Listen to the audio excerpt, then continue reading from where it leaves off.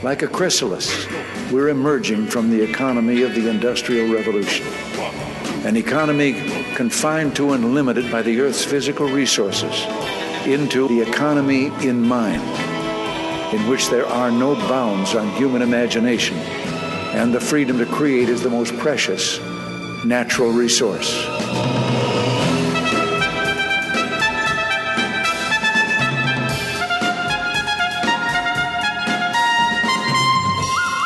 Welcome to the Soul of Enterprise, Business in the Knowledge Economy, sponsored by Sage, transforming the way people think and work so their organizations can thrive. I'm Ed Kless with my friend and co-host Ron Baker, and folks, on today's show, we have the privilege of having back with us a second time, Kevin D. Williamson.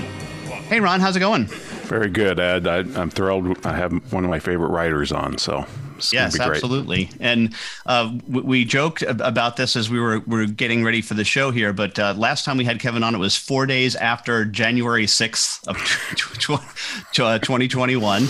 And we now have him on, and there's probably no one else I'd want to talk to more than about the situation in Russia and Ukraine. Kevin D. Williamson is a fellow at the National Review Institute and the roving correspondent for National Review. Welcome back to the Soul of Enterprise, Kevin. Thanks so much. Well, let's dig in. What's your overall assessment of this?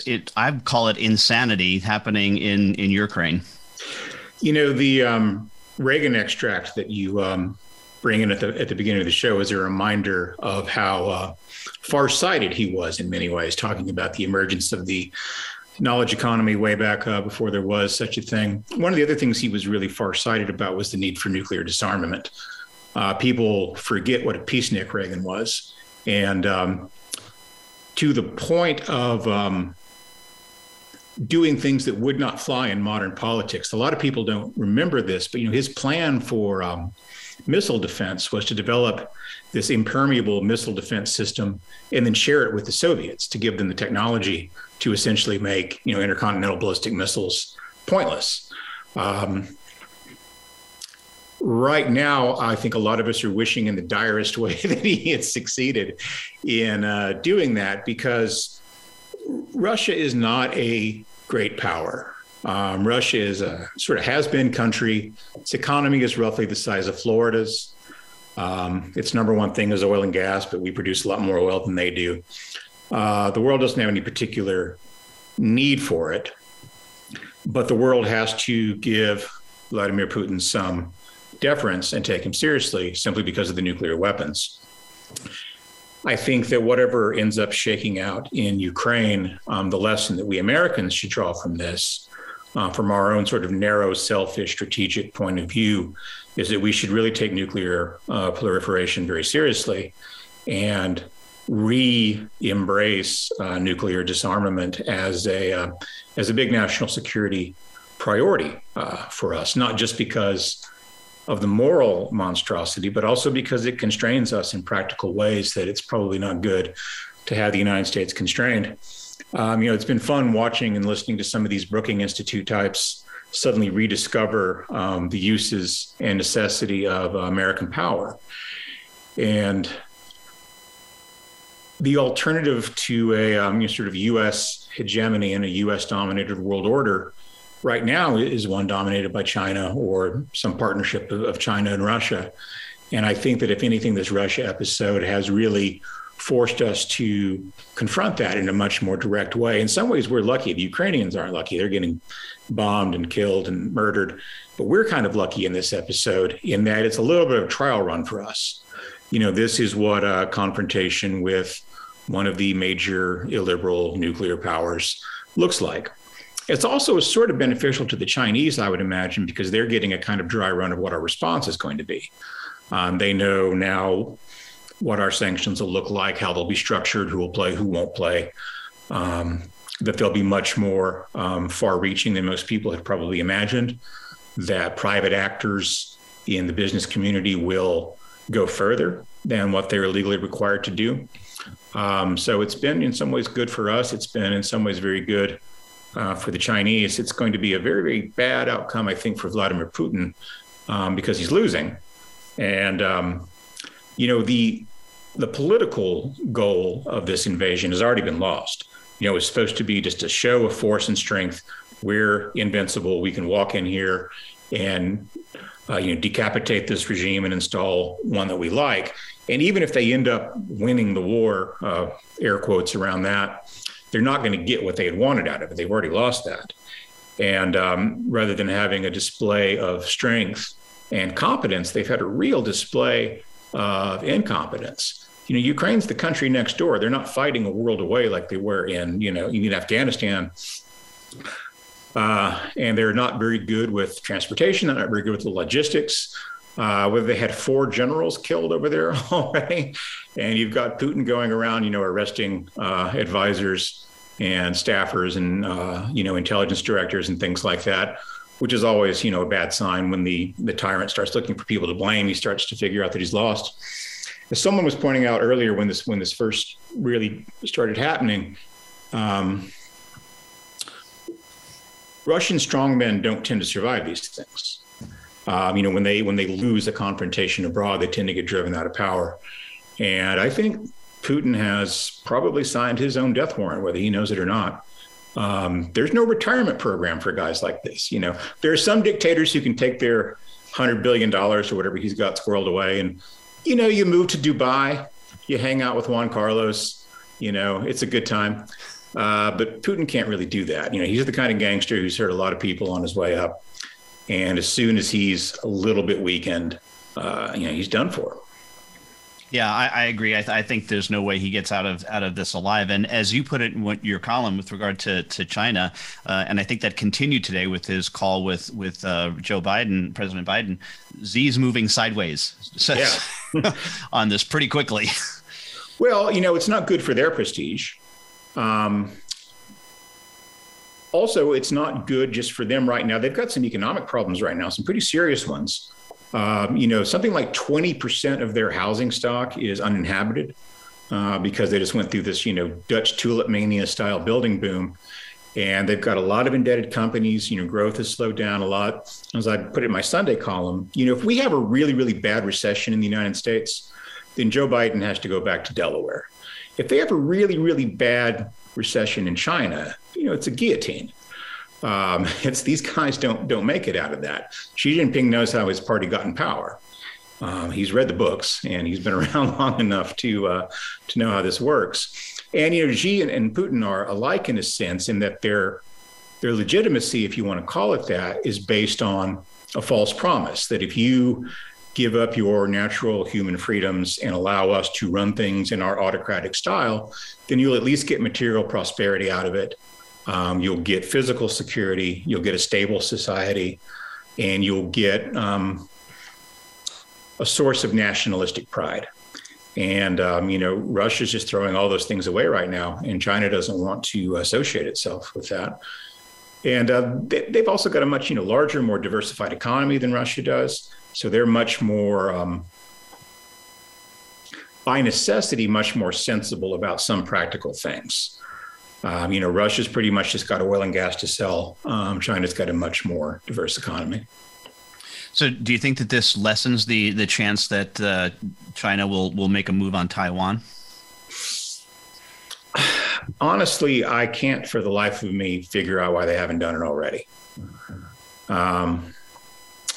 They could have done it during the Trump administration and they would have got some tweets and maybe 6 months worth of tariffs or something, but there wouldn't have been any serious response. I don't think the Biden administration would do much more than that. There will be, UN denunciations and that sort of thing. At least I don't see why they hadn't done it up until now. Now, with the example that's been set with the, the breadth and the urgency of the economic sanctions in response to the Ukraine invasion, that might be giving them some second thoughts. But it's really very difficult to, say what they're thinking. Sure. And the Ukraine situation is really quite different from the Taiwan situation in that, let me preface this by saying, I'm very pro-Taiwan. If I had it my way, they'd be an independent country and the, Chinese Communist Party would not exist. But at least as a matter of history and rhetoric, the United States is a is on board with what's known as the one China policy, this idea that there's essentially one Chinese people, one Chinese nation, and the People's Republic in China and Taiwan are both part of it. That is a lot more, I think, of at least rhetorical and political fig leaf for a forcible reunification than anything Putin could cook up about the situation in Ukraine. It's not to say I think that sort of thing would be legitimate, but I think that the Chinese would have an easier time making an argument for its legitimacy that some parties, not the United States, but some others would find more persuasive. Yeah. Of course, an invasion overseas is a lot more difficult than one that's going through land as well. So that's probably factored into it as well. Yeah, I wonder whether they would really even have to fight. China is so much larger, has so much more capacity to impose its will than Taiwan has to defend itself. I mean, Taiwan's a very plucky country with some very brave people, but and again, I'm no military expert, but I have difficulty believing that Taiwan would be able to put up much of a defense against the People's Republic of China, just simply because of scale and mass. So it might be at some point Beijing just kind of plants a flag and says this is where we are now, and moves forward from there. Turning back to Russia, what are your thoughts on the companies that are staying and going? McDonald's is closed, closing these locations down, but Burger King is remaining open. Is there any thoughts on that? Well, I should get Charlie Cook in here because he's a former McDonald's employee, but I'm a former Burger King employee. So we've got our partisan differences there. I don't know what their, internal calculations look like. McDonald's is a company like Coca-Cola and Nike and other firms like that really lives by its public image in a lot of ways. It's in some ways it's amazing that Coca-Cola spends so much money on advertising in a world in which there's probably not 10 million people in this planet of billions who don't know what Coke is. It's got to be the most universally recognized brand in the world, Coke and McDonald's probably. But they care a great deal about how people feel about them. And because obviously you're not going there because the food's great, because it's not terrible. But so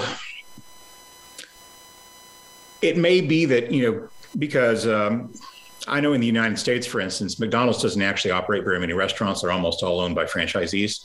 So if that's the case in Russia, which I don't know off the top of my head whether it is or not, it might be easier for them to just sort of close up shop that way because they're not really imposing losses on themselves. They're imposing losses on someone else. But no, I admire these companies for taking a stand. There are times to do this, and this is one of them.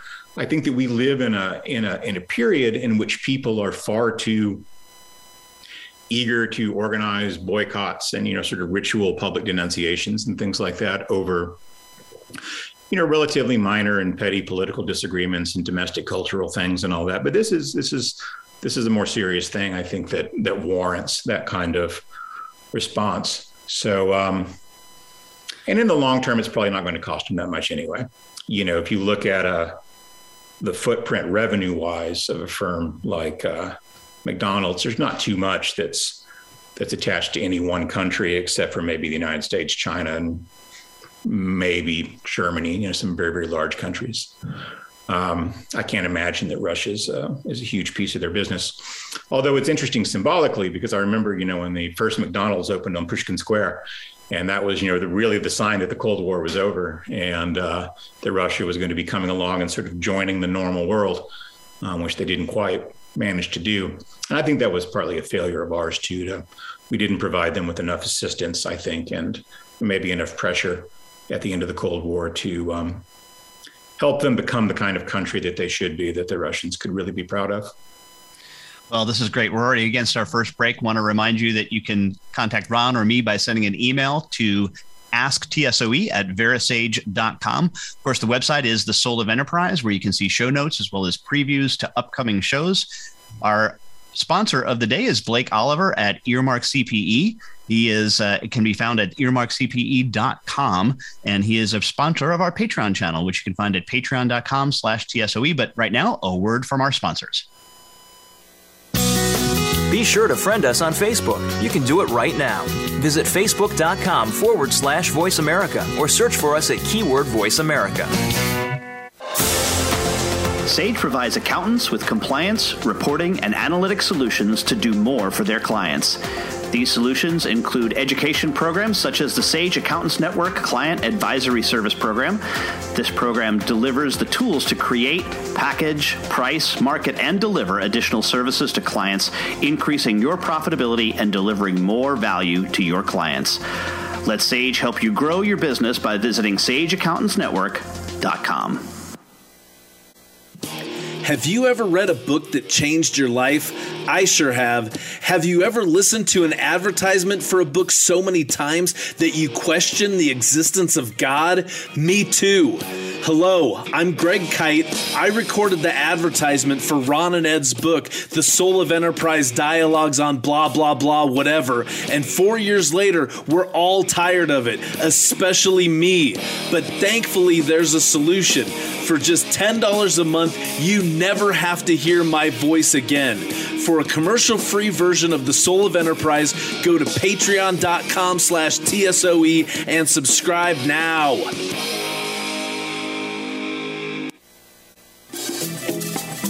Have you listened to so many of my ads that it's corroded your soul? I absolutely have. What if I told you that you could listen to my voice for an entire podcast? I'd say that approximately half of the podcast is actually my voice. Hello, I'm Greg Kite. And I'm Caleb Newquist. We're launching a new podcast called Oh My Fraud. Ron and Ed explore the soul of enterprise. Caleb and I explore fraud, which is more like the herpes of enterprise. Go to wherever you get your podcasts and download Oh My Fraud.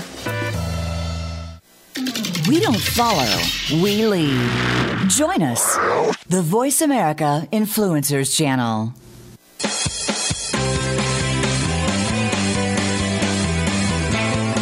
You are tuned into The Soul of Enterprise with Ron Baker and Ed Kless. To find out more about our show, visit us on the web at thesoulofenterprise.com. You can also chat with us on Twitter using hashtag AskTSOE. Now, back to The Soul of Enterprise. Well, welcome back, everybody. We're here with Kevin Williamson, National Review's roving correspondent. And Kevin, your colleague Robert, is it Zubrin, wrote an article where he laid out 3 different ending scenarios.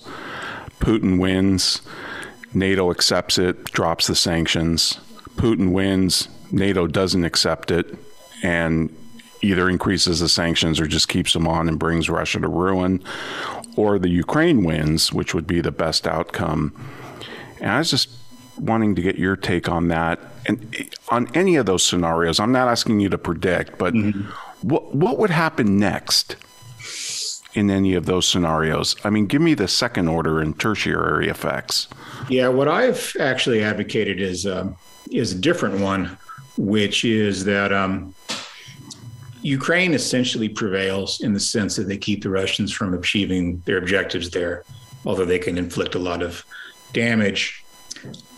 And then I think we should keep the sanctions in place. Everyone talks about giving Putin an off-ramp in the great, cliche. If I had $1 for every time someone said off-ramp on radio or television in the last month, I would have $50, $60. But I think we should be blocking his off-ramps. I think it's very rare that a country like this makes this big of a mistake and gives you such a large opportunity. I don't want to make things unnecessarily hard on the Ukrainians, obviously, and encourage the Russians to be worse than they are.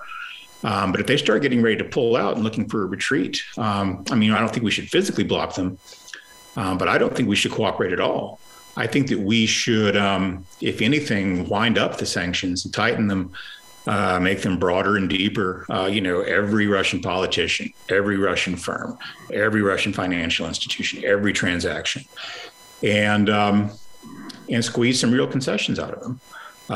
If not, collapse the economy and cause sort of backdoor regime change, then, put them on the road to accepting a more responsible and decent role in the world, beginning with reduction in their nuclear stockpile. Well, like you say, let's see how Russian nationalism fares on a Pakistani income. Yeah, people don't understand how poor Russia is. So their GDP per capita is about $11,000. That is not a lot of money. So they are much, much poorer than countries that we don't think of as being especially rich, like, Panama or Barbados, places like that. Their GDP per capita is about half of Lithuania's. So they're not a very wealthy country at all. And their incomes really are, dropping precipitously. I wish I had the number off the top of my head, but some shocking percentage of household income in Russia comes from government spending in the form of government salaries and pensions and things like that. I want to say it's 60% or something. Yeah, it's an outrageous number. And that government doesn't have any money to spend anymore. And it's going to be a while, I think, before they do. And I think we should really press our advantage on this. Putin is a very bad actor in the world stage. He's very dangerous. If anyone is inclined to actually use a nuclear weapon in the world right now, it's probably him. I don't think the Chinese would do it. They're pretty risk averse. I think even, the North Koreans are not foolish enough to do it. But, Putin very well may be. So I would like to see us continue just to try to persuade our allies to keep up very, very heavy and severe economic pressure on Russia, irrespective of what happens after they give up in Ukraine, which is what I think they eventually will do. Now, the Ukrainians are going to have different ideas about this, of course. And this is where our interests aren't exactly aligned. I mean, for us, from a purely, sort of Machiavellian point of view, the longer the Russians expend themselves in Ukraine, the better, right? Every soldier that's dead in Ukraine is not a soldier they can send somewhere else. Every dollar they spend on this fruitless campaign there is not a dollar they can spend somewhere else, or ruble. And also, we don't want to reward Putin with territory or concessions or, essentially a veto power over NATO membership for what he's done. But the Ukrainians are going to want to accept something at some point, because it's hard having bombs dropped on you all day, and it's their homes and their people getting killed. So obviously we have to let them take the lead there in terms of their own policy. But we have the ability and the duty, I think, to follow an independent path of our own, in addition to trying to do what's right and best for them. I like what you said a couple days in your, I think it was called Walking on Atomic Eggshells column, where you said, the off-ramp, everybody's talking about the off-ramp for Putin, but nobody asks what's the USA's off-ramp. And I got to ask you this, because, and this is totally emotional, not logical. Have you been frustrated, like I have, about, and it may be just a media narrative, like everybody's worried about Putin's reaction. Is he going to launch a tactical I want him to be worried about our reaction. Yeah, in a sane world, that's how things work, right? I mean, the United States is by far the most powerful player on the world stage. Biggest economy, biggest oil producer, most diverse and dynamic economy, biggest military, all that stuff. So yeah, it really should be the United States that makes the threats, that sets the terms and tempo, and that people worry about the United States escalating or not escalating. Now, one reason that is not the case is, as alluded to earlier, the fact that Putin has nuclear weapons, which is really the only thing that really keeps us constrained in a very practical way. Not just us, but the European Union and other countries in the world have to take that into consideration. And in some ways, we have to doubly take it into consideration, because if Putin does use a nuclear weapon, it's not likely that he will use it against the United States, at least not the continental United States. It's likely he will use some tactical weapon that will be much more of an issue for, well, first of all, the Ukrainians, but also Poland, Lithuania, nearby countries that have to worry about having, actual nuclear exchanges going on in their neighborhood. But I would like to see the United States act a little more like a superpower. There's at some point you want to say, what's the point of having all this if you don't occasionally do something with it? And especially when history hands you the really rare opportunity to do something that is the right thing to do and is also in your interest. Usually you're choosing one or the other. Here's something that's really in our interest, but it's a little bit sneaky and underhanded, or it's a little bit amoral in some way, which is how the world works. Or here's this crusade we want to go on that's a really righteous thing to do, but doesn't really redound to our benefit in any way. In this case, we get to, do both of those things at the same time. So I would like to see us pursue that. I think Joe Biden is very risk averse and maybe a little bit lazy. And I think that the rest of his administration kind of is too. The president's character does tend to imprint itself on the mood and habits of the overall administration. So, he's got, a few good people who work for him. I'm not, one of these crazy partisans who thinks there's no such thing as a good Democrat. But they really do seem to be wanting keeping this at arm's length. And of course, they're worried that we're on the edge of another recession or a recession coincident with very, very high levels of inflation. And Biden, who first entered public office the year I was born, and I'm not a young man, is old enough to remember what happened to Jimmy Carter and not to want to repeat that. Kevin, when President Zelensky addressed Congress, he basically said that, the predecessors created institutions that should protect us from war, but unfortunately they don't work. Jim Garrity called the UN an impotent debating society that fails to pay its parking tickets, and Gary Kasparov called it a catwalk for dictators. People criticize NATO, but I'll tell you, I'll take NATO over the UN any day. Well, I think they do different things, and I'm glad they're both there. The UN doesn't really do much in terms of effective intervention or policy creation in the world, but it does provide a forum for world leaders to talk to one another. And I think that's important. People complain about the UN being a debating society, as they call it. Well, I'm glad it's a debating society. Actually, having a debating society is a useful thing. Having NATO is a useful thing, too. And someone who kind of grew up in the Cold War and came of age in the 80s talking about NATO and Russians and the German defense budget and all that sort of stuff feels a little retro. But these things are relevant still, nonetheless. What's been your position on providing weapons? Like, should we provide F-16s to the Ukraine? And what, of course, about the no-fly zone? Yeah, the no-fly zone, the usual criticisms of that, I think, are right in the sense that you're essentially entering into combat when you do that, which I think is a pretty serious decision. We probably want Congress to declare war or, do something along those lines. In terms of equipment and money and support and stuff, the nice thing about being a rich country is that if you have problems that can be solved by spending money, then that's the kind of problem you want to have. So I think we should be providing with every kind of, material or equipment they ask for, short of nuclear warheads and ICBMs and that sort of thing. Yeah, if they want guns and tanks and airplanes and anti-aircraft systems and all that, sure, put them on boats and get them there. Awesome. Well, Kevin, this has been great. Thank you so much for coming back and doing this with us. And folks, we'd like to remind you, if you want to get a hold of me or Ed, send us an email to asktsoe@verisage.com. Check out our Patreon channel, which is patreon.com/TSOE. And that channel is now sponsored by 90 Minds. More minds are better than one. Check them out at 90minds.com. And now a word from our sponsors. Voice America is on your favorite smart speaker. If you have Alexa or Google Home, go ahead and give us a try. Hey, Alexa, play Finding Your Frequency podcast on TuneIn. Sage provides accountants with compliance, reporting, and analytic solutions to do more for their clients. These solutions include education programs such as the Sage Accountants Network Client Advisory Service Program. This program delivers the tools to create, package, price, market, and deliver additional services to clients, increasing your profitability and delivering more value to your clients. Let Sage help you grow your business by visiting sageaccountantsnetwork.com.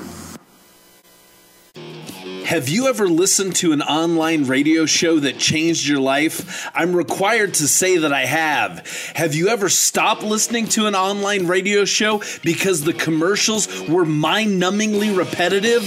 Of course you haven't, because you're here right now. Look, you don't have to listen to me anymore. There's a commercial-free version of this show, and it only costs $10 a month. And for $15 a month, you get no commercials plus bonus content. Go to patreon.com/TSOE, subscribe now, and be free. You're worth it. This is the Voice America Influencers Channel. Be inspired.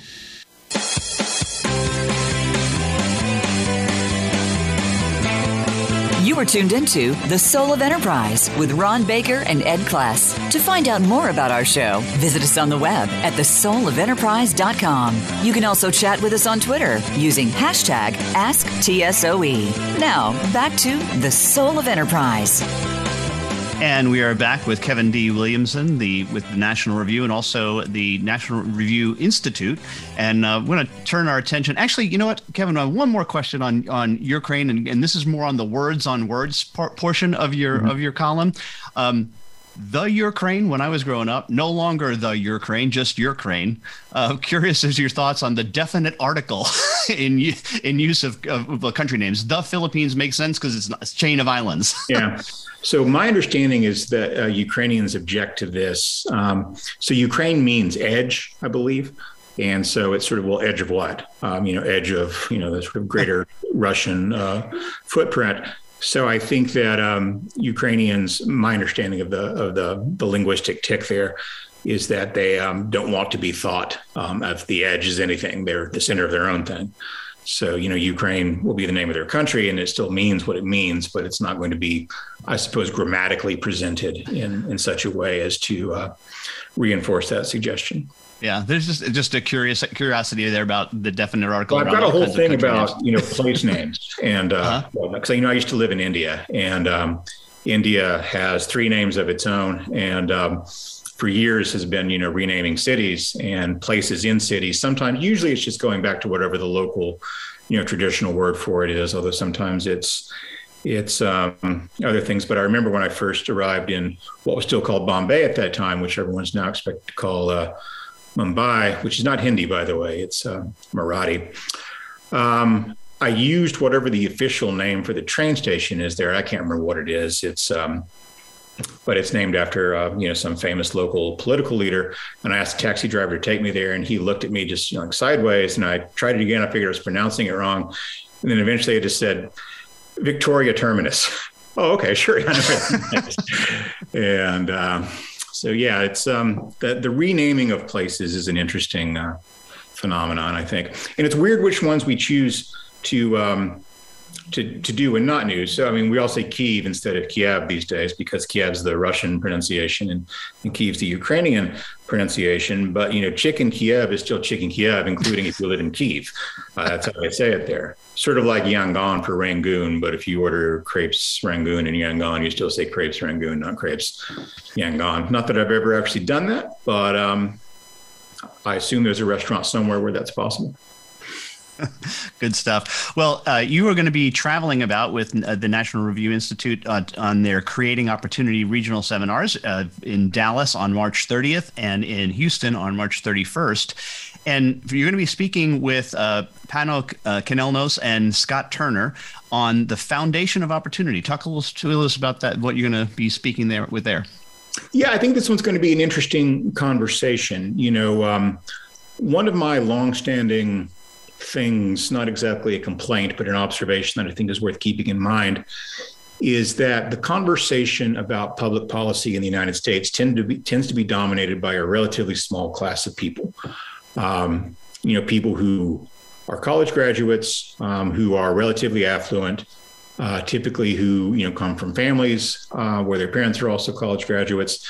So the people who dominate that conversation sort of all went to the same schools. They all belong to the same clubs. They all know the same people. They all watch the same television shows. So it's really very culturally homogenous. And as a result, like any other class of people, they have a hard time talking about anything except themselves. It's like, the media loves media stories. And no one in the world cares who Tucker Carlson is except for Jon Stewart. And it's just one of those things. But Jon Stewart cares a lot about it because it's a media on media thing. So as a result of this, we tend to look at places like South Dallas, which is going to come up in this conversation, which is, very poor, largely African-American area.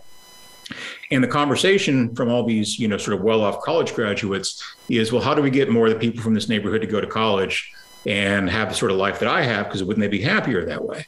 And to an extent, that's true, but it's not really necessarily the path that's right for everyone. Going to law school or going to college and working for a software company or going to work on Wall Street or something like that, or going to work in a think tank or being a journalist is something that, a very, very small share of the population does.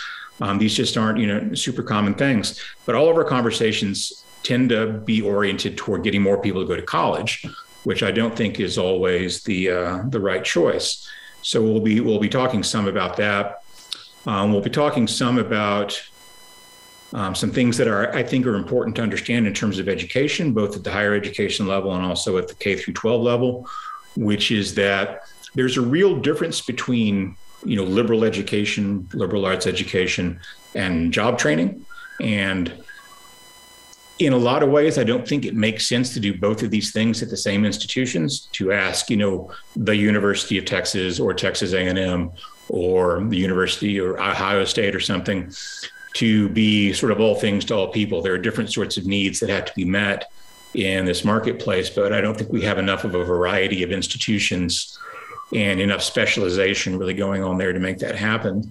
There are some cultural things at work too, I think, where we really do tend to sort of look down on people who have jobs that don't require a college education, including, very high paying jobs sometimes, which is really weird. You think about it, there are these guys who, got a degree in communication from some third tier school, and they work on spreadsheets all day and they make $75,000 a year. And they go home and they watch television shows about guys who build motorcycles and make $1 million a year. And there are guys out there, who want to go into those sorts of jobs and occupations. But if you want to go to college and then go to law school and be a lawyer, your career path is sort of spelled out. You know what to do.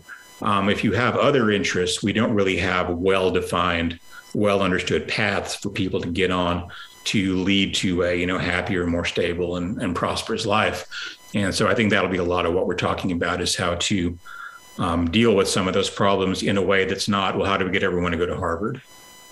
Yeah, and Mike Rowe, I think, makes a good point about a year ago when he said, why should the person who has $30,000 in loans be forgiven, and the guy who has a $30,000 truck that he's built his business, why shouldn't he get a break for that $30,000 loan? I've written this column 10 times, and this is exactly what I'm talking about, that the people who have real influence are people who are college graduates.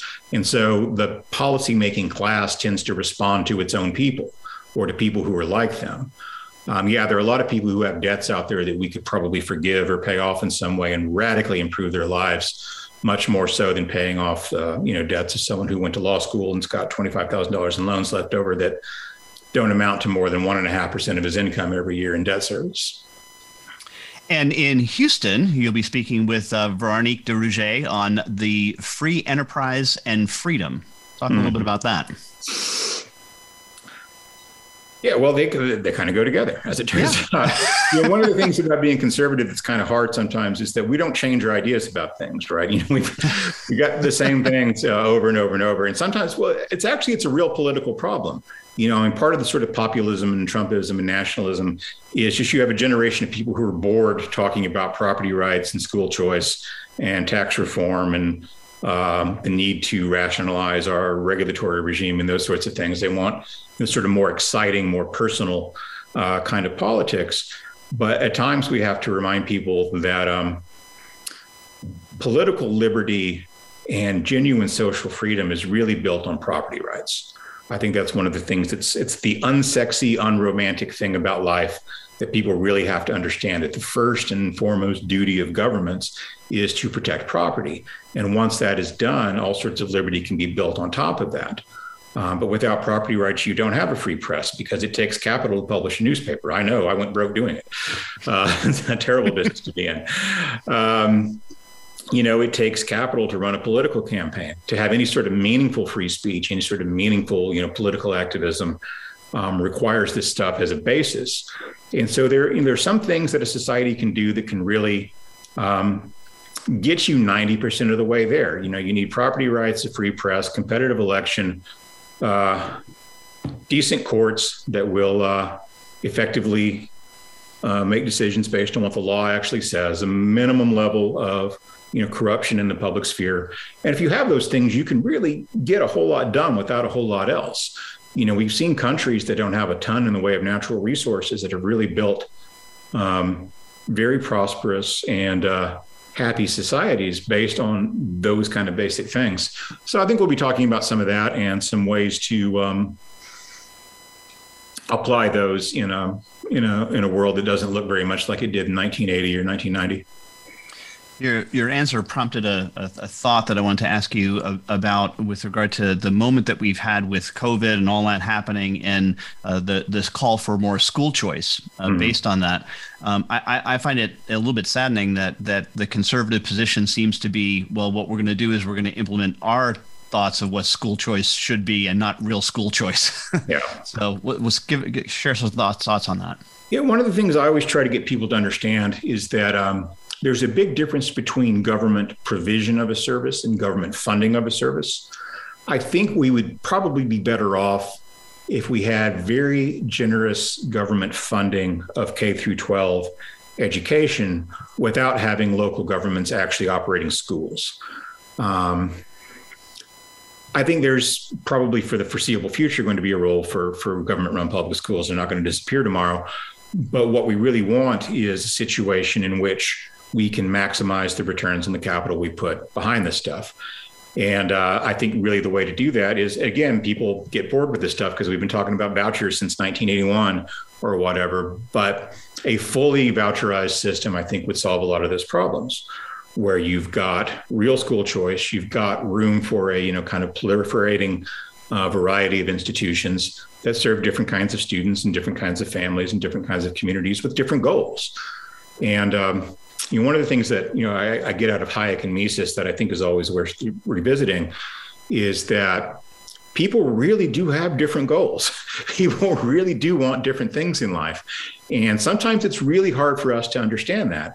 I've often written this about Barack Obama and that sort of kind of hectoring managerial progressivism, because he's a guy whose life turned out real well. And so it's natural for someone like that to think, well, if people just made the same decisions I did, then their lives would turn out real well too. So how can we get more people to be more like me? And it never occurs to these folks that maybe there are people who don't actually want to be like them, who have, other priorities and other things they'd like to get done in life. And that we need those people because we can't all be journalists. I mean, someone has got to, grow the food and build the buildings and do the actual work in the world, and then so that we can talk about it. Yeah. Well, and one thing that you'll come up in the opposition in Texas is with voucher system is but football, Kevin, but football. Yeah. So I went to Lubbock High School, which is the losingest 5A team in Texas history. So you won't hear too many complaints about that from us. We were literally the worst 5A football team there had ever been in Texas. Wow. We had a heck of a chess team. Well, I'm in Allen, where, as you know, our football stadium seats it's 18,000 people, and we have 750 kids in the band. So, yeah. A couple of years ago, I went to Midland versus Midland Lee, I guess, and they have that huge stadium out there that's bigger than most college stadiums, and it's quite a show. But maybe football shouldn't be our controlling priority. I wouldn't think so either. Well, Kevin, this is great. Ron's going to take you the rest of the way home in the last segment, but I want to thank you again for appearing on the show. Want to remind folks that you can contact Ron or me by sending that email to asktsoe@verasage.com. Our show notes and previews to upcoming shows are out there, but right now a word from our sponsor and my employer, Sage. follow us on Twitter at VoiceAmericaTRN. Get the lowdown on guests, new shows, and your favorites. That's VoiceAmericaTRN. Sage provides accountants with compliance, reporting, and analytic solutions to do more for their clients. These solutions include education programs such as the Sage Accountants Network Client Advisory Service Program. This program delivers the tools to create, package, price, market, and deliver additional services to clients, increasing your profitability and delivering more value to your clients. Let Sage help you grow your business by visiting sageaccountantsnetwork.com. Have you ever been so annoyed by a commercial for a $5 ebook that you were willing to pay $10 to never hear it again? I sure have. Hello, I'm Greg Kite. Over the last several years, you've come to hate me, and I hate me too. By now, you know that for $5, you can get a copy of Ron and Ed's book. What you might not know is for twice that much every month for forever, you can stop hearing me plug Ron and Ed's book, which totally makes sense, like the Diamond Water Paradox. Go to patreon.com/TSOE and subscribe today. Please, for the love of God, make it stop! Have you listened to so many of my ads that it's corroded your soul? I absolutely have. What if I told you that you could listen to my voice for an entire podcast? I'd say that approximately half of the podcast is actually my voice. Hello, I'm Greg Kite. And I'm Caleb Newquist. We're launching a new podcast called Oh My Fraud. Ron and Ed explore the soul of enterprise. Caleb and I explore fraud, which is more like the herpes of enterprise. Go to wherever you get your podcasts and download Oh My Fraud.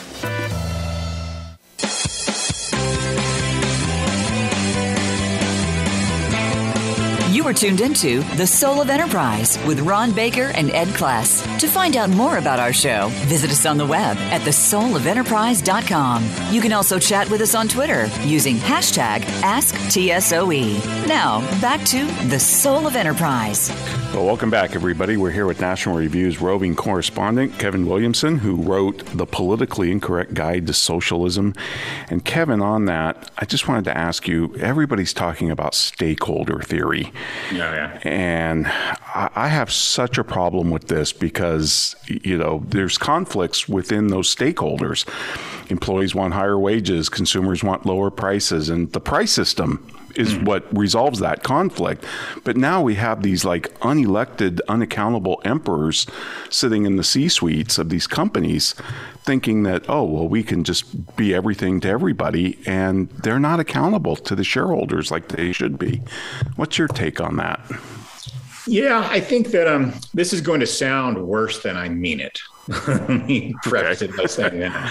But I think there's sort of an evolutionary point here, which is, if you look at the evolution of parasites, they always, sort of figure out pressure points in organisms or in groups of organisms that are difficult to avoid. And that's where they find out, the place they need to be to ensure contact. That's why there's so many sexually transmitted diseases, but not diseases that are transmitted by, hard work or good taste.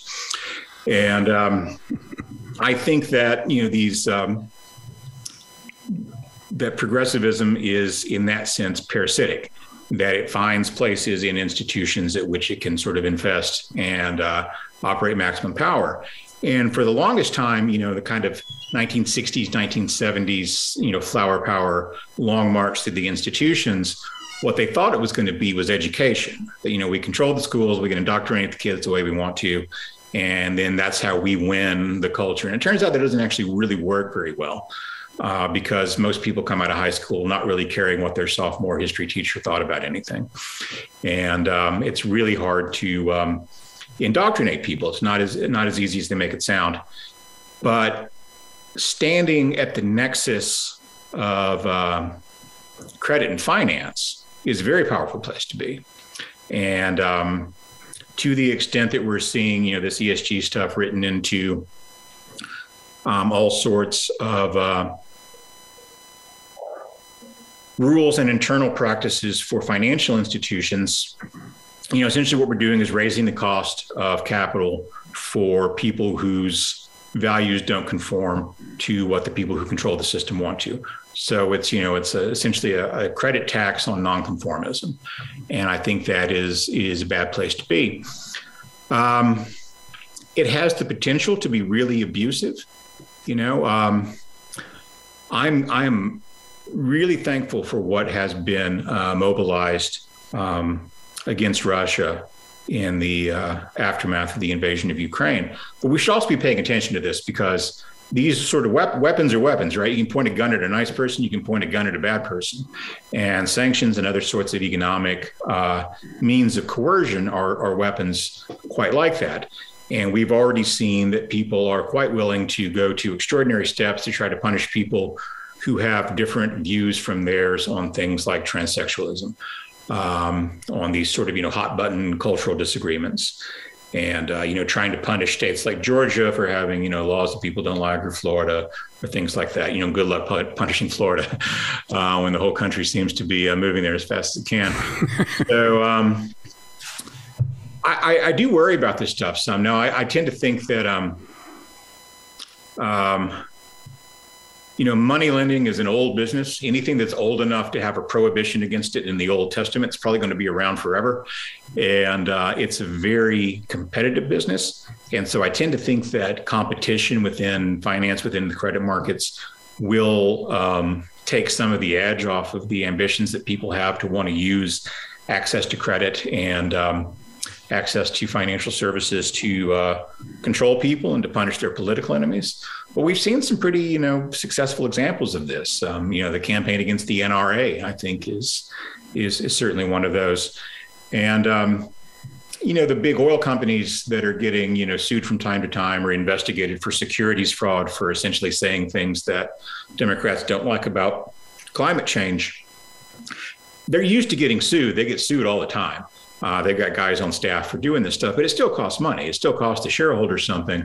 And it still diverts capital away from useful causes into the pockets of, essentially parasitic lawyers and political activists.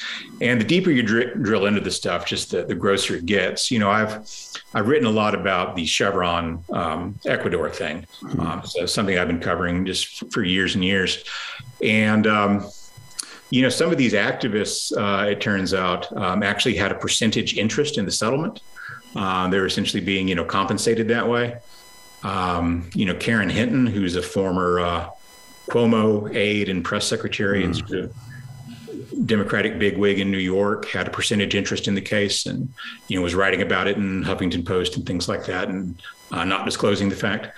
So, there are billions and billions of dollars in play in this stuff, in addition to people's, cultural preferences and moral sensibilities and political ambitions. And once you put, billions of dollars on the table and sort of cultural sensitivities and point everything in the same direction, then you've got some real opportunities for abuse there, I think. It would be simpler if we would just treat property rights like what they are, that, businesses belong to the people who own them, and that we have, laws and regulations. We expect people to follow them, but we don't create these, pseudo property rights in the business and its activities for social groups, employers, local communities, those sorts of things. I mean, the nice thing about publicly traded corporations is if you want to have a say in how it's run, there's a way to do that. Right. We have proportional representation. You get all the votes you can buy. And I think that's, a pretty good way to run things. Our, the sort of ecosystem of rights and institutions that really makes the American economy possible is a really, really very delicate thing. And there are things that we don't really think about all that much sometimes, like, bankruptcy law, that makes it okay to try something new and crazy and to fail, and it doesn't have to, ruin your life. That really enriches our society in ways people don't understand, because we throw a lot of different approaches at a lot of, social and material problems. And the cost of failure isn't very high. And so you can fail your way to discovery much more efficiently and quickly in a system like that than you can in, say, the way 19th century capitalism looked, or even to some extent in a much more regulated environment like you see in Western Europe and the European Union, although they've got some good things going on there as well. So it's one of those things that, it's the old conservative sensibility here, I guess, is that it's worked really well. So maybe don't mess with it too much. And if there are groups of people that we feel are disadvantaged or whose interests are not being taken into account, there are ways to deal with that. We subsidize all sorts of things. We give money for all sorts of purposes. We create grants and programs of assistance and things like that for all kinds of things. In some ways, I think that would be just the easiest thing to do. If you think that workers in industry X aren't making enough money, probably the best thing to do is just write them a check instead of trying to launder your social ambitions and your political ideas through corporate management and essentially create a welfare program that shows up on the payroll side instead of in the expenditure side from the government budget. Awesome. Well, Kevin, we're out of time, unfortunately, but real quick, you got a new book coming out? Nothing I'm ready to talk about yet, but okay, stuff on the horizon. Well, hopefully when it's out, you'll come back on. We'd love to have you. So thank you so much again for doing this. Ed, what do we have coming up next week? Next week, sort of continuing on a theme that Kevin brought up, we have Michael Tanner. He's going to talk about his book, The Inclusive Economy, How to Bring Wealth to America's Poor. Excellent. I'll see you in 167 hours.